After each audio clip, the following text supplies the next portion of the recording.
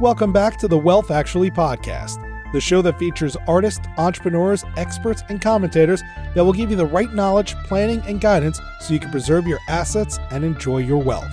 Learn more and subscribe today at wealthactually.com. This podcast is for educational and entertainment purposes. It is neither investment, legal, nor tax advice and does not represent the opinions of the employers of the host or guest. And now, here's your host, Fraser Rice. Welcome back to the Wealth Actually podcast. I'm Fraser Rice.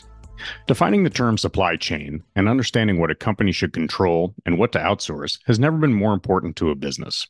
Strategists at the executive and board level face major global flare-ups that threaten inputs, huge pools of data to analyze, and increased complexity of logistics as customer preferences develop, almost to the point of irrationality. LALIT PANDA has spent his career safeguarding, managing, de-risking, and optimizing supply chains. He's worked with major companies like Sony and Altria on these problems and joins us today to discuss the challenges and opportunities of today's supply chain framework. Welcome aboard, LALIT. Thank you, Fraser. It's great to talk to you today. Well, we're recent acquaintances really through the Private Directors Association. And one of the things that I was struck by your experiences was your in-depth knowledge of supply chains. And I thought it was particularly germane at this point to talk a little bit about that. We're dealing with a lot of geopolitical issues. We're dealing with a lot of political issues domestically, et cetera. And for a lot of people who are thinking about investments or their businesses or anything like that, the term supply chain means a lot and very little all at the same time, or at least to me. And I thought it'd be good to have an expert talk a little bit about it. Sure. Yeah, glad to. When you look at your listeners, why should they be interested in supply chains in a wealth management podcast? I think it impacts everything from wealth to how companies make money, what risks people need to be aware of to their living standards, the cost and quality of products. Everything revolves around the supply chain. And as you know, it was something that was happening in the back end and nobody really noticed it until COVID hit and we had all the supply chain disruptions that caused tremendous shortages in the market, from everything from paper towels to cars. So people sort of woke up to see this impact of this very complicated process, from mining materials in the ground to getting products in your hand that you use on a daily basis. And supply chains have been historically a huge part of how we have progressed as a society.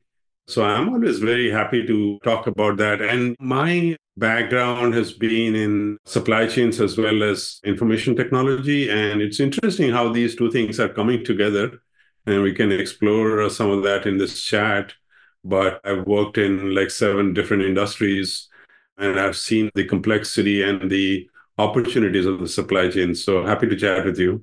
So when you're thinking about supply chains, maybe take us through your background a little bit and help us think about what the supply chain means from you, maybe from the beginning all the way through the delivery of a product to somebody, and where you see it both at the intangible information technology level and maybe more to the tangible, where some of your other experiences lie. Sure. I sort of wandered serendipitously into supply chain. Those days when I was starting out my career in sales and marketing, I was with a British company and they had this very extensive management training program. Halfway through the program, they offered me this role in logistics, and I had no clue what logistics was. And it became a lifelong passion after that, because I went into this field and it has transformed from what was called in those days physical distribution now to value chain and supply chains. And the interesting thing of this field is that there is so many trade-offs that we have to consider, that it is always very interesting because there's so many variables. And we'll talk a little bit about that. But so I went from there across 7 different industries, as I was mentioning, through public, private equity, and venture capital-backed companies, mostly global because supply chains are global. And over time, the supply chains depended a lot on the technology, and technology has really transformed supply chains. And that's how I got involved in that part as well. And those two things have been my passion over the years. I've enjoyed working on those two different fields and functions across a lot of different companies. So let's talk a little bit about what supply chains are. So it's a five-step process that brings product to market for consumers. And the first stage is what we call develop, which is to develop products and concepts. And then from there, we go to plan, which is planning the whole supply chain. Where is it going to be sourced from? How is it going to be delivered? What volumes will be required, etc. And then we go to the next step, which is the start of the execution phase, where we start sourcing different raw materials, different components to build a product. And then we build the product, which is called the make phase of the supply chain, where we are making the product somewhere in the world. And this make process is not just at one place, it's at multiple levels. I'll talk a little bit about that after this. And then the last phase is the delivery. You know, what you see now when you pick up your app for Amazon and you have your product delivered sometimes the same day. This is the phase where logistics and transportation come together to get the product in your hands from wherever it's stored. So these five processes happen in order for a product to be consumed. So the big five, as you say there, is it usual within companies for all five to be sort of managed by one person or group? Or do you break that down into experts into each of those, and then they, in a sense, sort of report up, and maybe sometimes there's some dislocation between or lack of communication between them, and I guess that's where the speed bumps start to pile up? Yeah, absolutely. Great question, Fraser. Actually, there are actually myriads of actors involved in a supply chain. There's not just one. I mean, within the organization, obviously, there are functional groups that handle each of those five steps. So development is management, new product development, planning is a function in and of itself. Then you have the sourcing, which is sourcing and procurement, and the manufacturing, which is the make part, and the logistics and transportation. But supply chains are not single tier anymore. There's not a seller and a buyer in a supply chain. There are so many suppliers, and they are classified into tiers or echelons, as we call it. And it is interesting how complicated it becomes, because you might, let's say, buy a t-shirt and you think one company made it and delivered it to you, but actually the cotton was sourced somewhere. It was shipped by some transportation companies all the way to China, where it was converted to a fabric, and then it went to Bangladesh, where it was cut and sized and stitched, and then it was taken from there and transported across the ocean to a warehouse where this was all assorted and shipped to retailers, and the retailers then sold it to you. So there's lots of different actors in it, and there's lots of complexity in the supply chain because of that, and lots of handoffs. And that's why supply chains are so interesting, because it's difficult for some laymen to wrap their heads around, how many different steps are involved in this process, and how many different people and the companies and providers are involved in getting that product into your hand. It's tough to say that there would be a best practice, but what is the thinking around having as many parts of the supply chain under one company versus laying them off to different vendors and suppliers, in terms of sort of the balance between letting experts do what they're best at versus having more control over it, maybe at the sacrifice of some of that expertise, but in furtherance of control and maybe pricing, that type of scenario? In your career, was there any sort of best practice around that, or was that something that would develop maybe organically within the development of the company, and ultimately something that you sort of twist the dials around to try to maximize? Yeah, I mean, long back, companies were vertically integrated. They built everything from every component that went into their product. And that's how Ford built their Model T car. But if you look at automotive companies, for instance, they are not really manufacturers, they are assemblers. Every component in the car is made by a different company, and automotive companies bring them together and build the car for you. So the reason why that has happened, going back over time to Adam Smith's Wealth of Nations, is that there is specialization, there is a division of labor, and then there are country advantages, and every country has some specific either resource availability or skills or the ecosystem of suppliers. And that's why we see this complexity around when we started this conversation around geopolitical uncertainty, is because supply chains have become diversified and global, mainly because of the benefits of specialization that come along with the division of the process into multiple stages, and companies focused on individual stages of the process and generating the efficiencies and the benefits of specialization from that. So just like we have our football teams in America, very specialized in roles, and you have an offense team and a defense team, they're completely different. The same way a supply chain is composed of highly specialized providers. And that's been the trend in terms of best practice to kind of assemble a supply chain where the best of the breed in terms of suppliers are brought together to bring the product most cost effectively and with all the functional features that you are used to the benefit. So for instance, you take Apple. Apple designs their products. They don't really manufacture themselves. They have lots of providers that manufacture. The same with a major company like NVIDIA, for instance. They make the world's most complicated chips that are driving artificial intelligence, but they don't make the chips.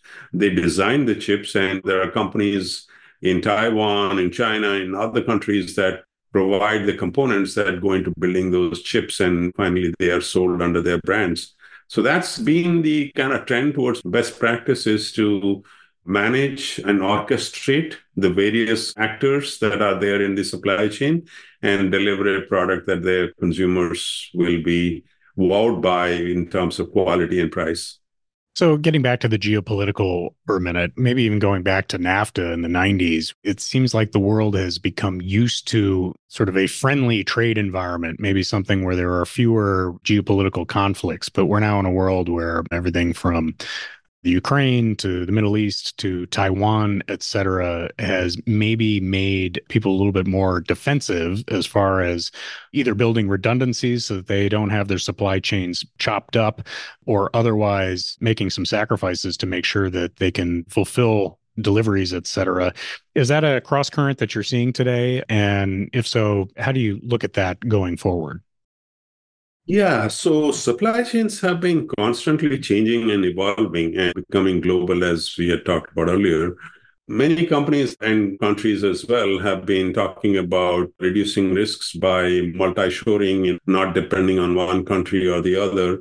And one of the things behind this is, while there is a pushback towards the globalization in the supply chain, in some respects, it's inevitable. The complexity of the products that we consume in the current world, they are composed of lots of different components and raw materials that are global. You can't get a electric car without lithium these days, and the lithium is not available for us here in the US. It has to come from some other country. So even though we want more control over the supply chain, we have to live in a world where there are multiple actors and countries involved in the production of something. So I think you can take the cross currents that are happening and try and rearrange the supply chain to reduce the risk, but you can't eliminate the risks that are there. And so I think the key here is that countries realize they are interdependent. Nobody's independent in this complex world that we live in. So my guess is that it is a pendulum which is swung in the early part of this century towards highly globalized markets and supply chains, which is how China sort of grew so dramatically over the last couple of decades. But it's shifting now towards a more protectionist sort of environment. And eventually the pendulum will swing back again, because the environment is always continuously shifting. And one other thing that I wanted to point around this geopolitical thing is that there is this thing called ecosystems in supply chains. You can't get the benefits of cost without having a critical mass of suppliers in a specific geography to improve the speed with which you can get and the costs at which you can get a product. So there is a trade-off here also in terms of like trying to become more protectionist might lead to an increase in cost, which could result in inflation.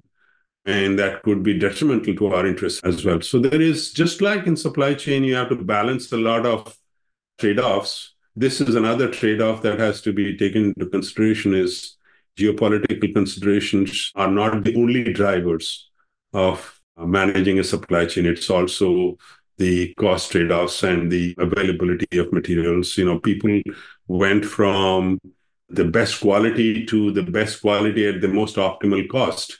And I think it's going to be very difficult for consumers to go back to quality at whatever cost. So that balance has to be maintained.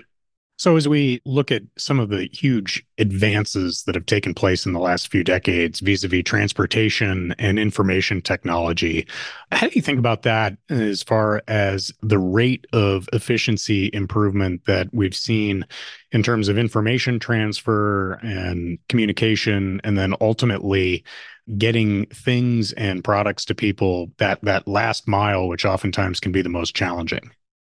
Yeah, this is very interesting because as we were talking about the complexity, here are some numbers that maybe your listeners may not have seen somewhere, but we have about 570 million farms in the world.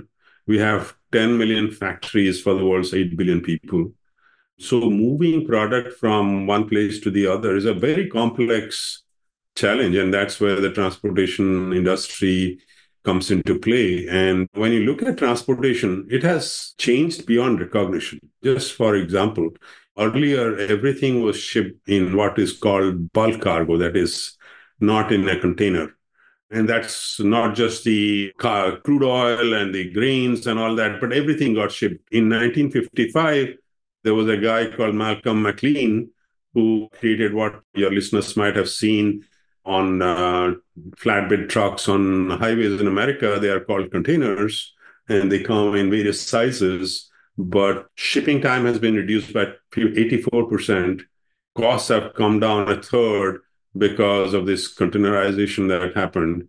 So the way these containers are transported across oceans is also changed dramatically. I mean, you look at the size of the ships that these containers are loaded in, they're just mind-boggling in terms of size. One of these ships can hold what we call a 20 feet equivalent. That's the size of that container, 24,000 of them. And so if you see them stacked inside a ship, there is like 25 stories or 25 levels of these containers. So it's like you are on a 30-story building on a ship, and that is transporting this thousands of miles across the ocean. So just the scale of this is just mind-boggling. Even if you look at other modes of shipment like aircraft, there are 2,000 planes that just are moving product across the world these days. And there are 20,000 passenger planes. This is also some interesting fact, is that passenger planes are only half passenger, and the bottom hold is really for cargo. So there is a lot of complexity there. Then there are roads and rails and water pipelines, so many different modes in which product is transported. So the whole of supply chain is two things. One is products in motion and products at rest. So you see everywhere nowadays huge warehouses, distribution centers. If you're driving along any of the highways in America now, you see on the sides there are massive buildings that stock and ship product. And if you took all of that and total it up across the world, there's 25 billion square feet of DC space. That's more than 3 times the size of New York City, where people store products. And so all of this has resulted in the need of technology. And what happens with technology is that there's been a lot of technology improvements over time. We went from computers on laptops to now basically a supercomputer in your pocket in the smartphone.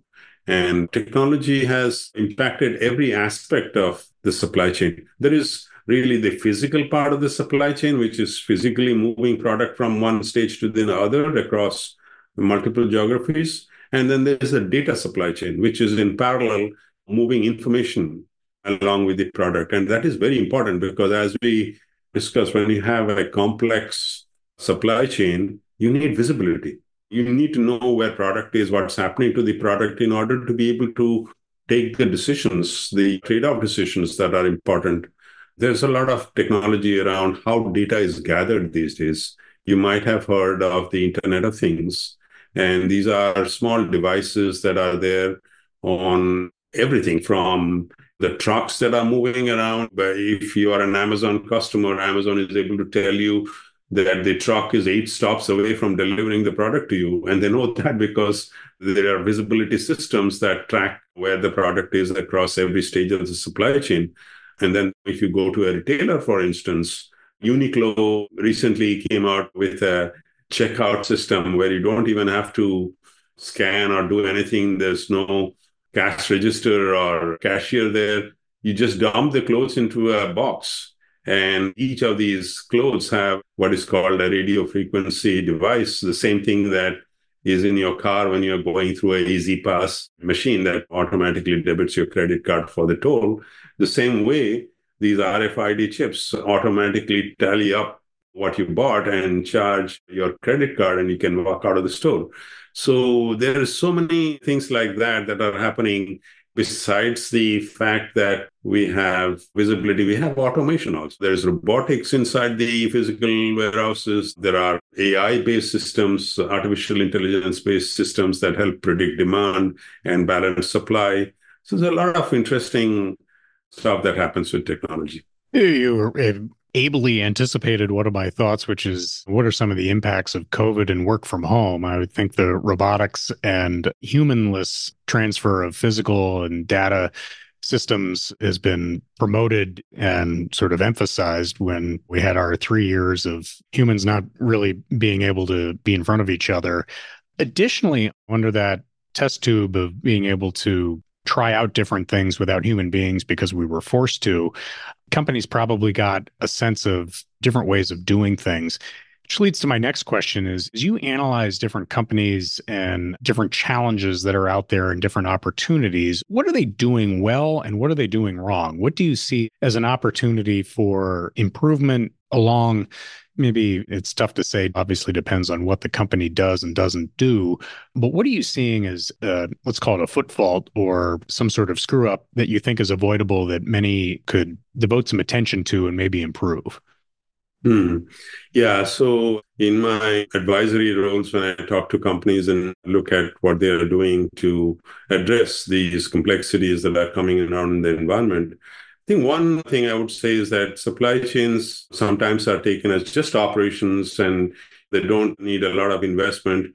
But investing in the right technologies to support supply chains is critical. It is not essential anymore. It is critical in terms of enabling supply chains to be responsive and resilient. And that's what we saw in the work from home and COVID environment is that realization that supply chain risk and resilience needs to be addressed became paramount. I think like 40,000 cars sometime in 2022, in September 2022, because they were missing one single part, and that was their badge on the cars. And this is the same story with indispensable chip and what they call golden screws, where one part can stop the whole assembly line from delivering a very high value product. And the reason is because technology to track these risks and manage these risks and communicate has not been as invested, especially by manufacturing companies, as they should. And nowadays, every company is a digital company, whether they like it or not, because every company is being impacted by the technology, either whether it is internal or external from the market. The other thing I would say is that companies continue sometimes to sell products that are losers, and they pull down their margins to maintain revenues.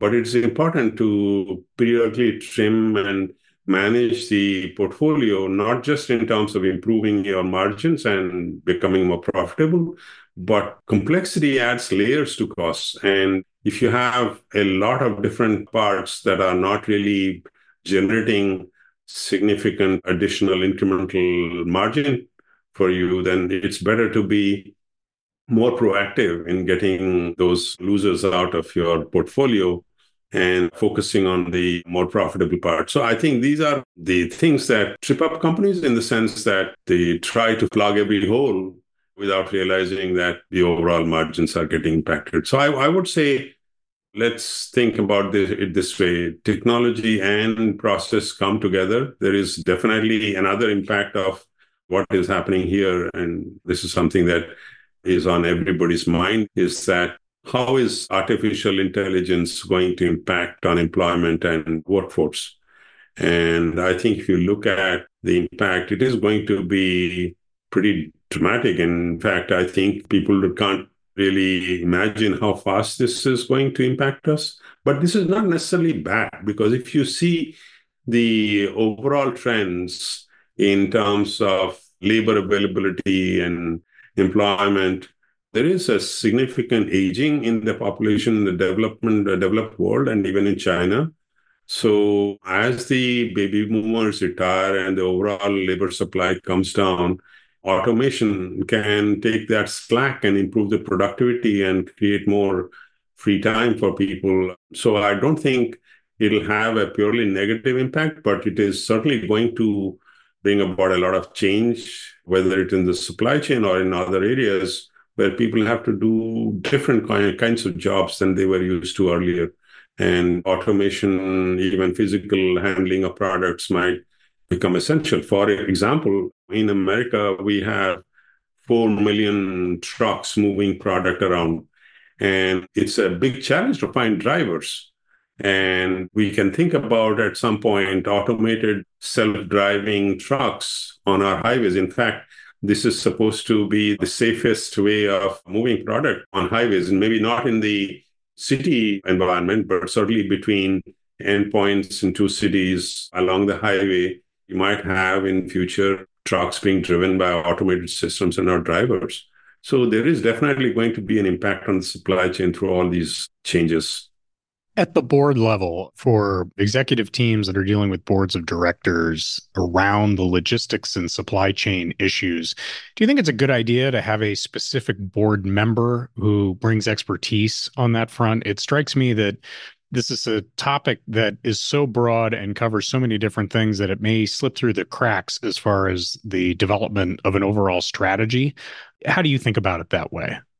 Yeah, I think companies are slowly starting to realize that it's not just the audit function that is managing the risks around the environment. Supply chain disruption risk is an ever-present risk which needs to be tackled and managed. The point about technology and investments and not investing in the right technologies is a choice in itself, which adds risk. So I think in terms of going forward, there are three things that boards need to get right, which is their access to oversight on technology, on supply chain disruption, risk resilience, but also in terms of cybersecurity. So those three areas, I think, come together. And I think boards will probably start investing more. And I see that happening as well now, investing in adding board members that have that kind of specific skills and the experience to help guide them along the path. Because as we discussed earlier, digital transformation is impacting every company. Every company is becoming digital in some way or the other. And the governance of the digital transformation within organizations is important, because it is not just internal efficiency, it is the creation of new business models, new products, new ways of reaching customers, which is all part of that whole transformation. There was a time when mostly consumers came to know about products from billboards or from newspaper ads and things like that. But that world has changed dramatically with customized, targeted digital ads that are delivered either on your mobile phone or on your computer or in various other ways. And so I think companies need to look at that in terms of how they manage their internal operations and supply chains, but also how they deliver information and solicit new customers and retain old customers. So all of that means that the boards have to be completely aware of all the environmental changes that are happening and how that impacts that company, and manage the risk associated with that as well as the opportunity. Terrific. LALIT, great stuff. A huge topic. We only probably just scratched the surface, but how do our listeners find you, get a hold of you if they want to learn more? Fraser, I am on LinkedIn. I blog and write on LinkedIn quite a lot, but also I'm on Twitter at LALIT PANDA. And I'm also available in conferences and speaking engagements. So happy to connect with some of your listeners who are interested in learning more on LinkedIn. Terrific. LALIT, thanks so much. I'll have all that information on the show notes, and we will have you back on as we dive further into this topic. Thank you. Pleasure to talk to you, Fraser, and thank you for inviting me to this stuff. Thank you for listening to this episode of Wealth Actually, hosted by Fraser Rice, author of the book Wealth Actually and a leading private wealth manager. Head on over to wealthactually.com where you can subscribe to this podcast, get your own copy of the Wealth Actually book, and connect with Fraser directly. We'll see you next time on Wealth Actually. Fraser Rice is an employee of Next Capital Management, LLC. This podcast is not investment, legal, or tax advice, nor does it reflect the opinions of Next Capital Management. Any opinions represented in the show are Fraser's individually and not an endorsement of the guest.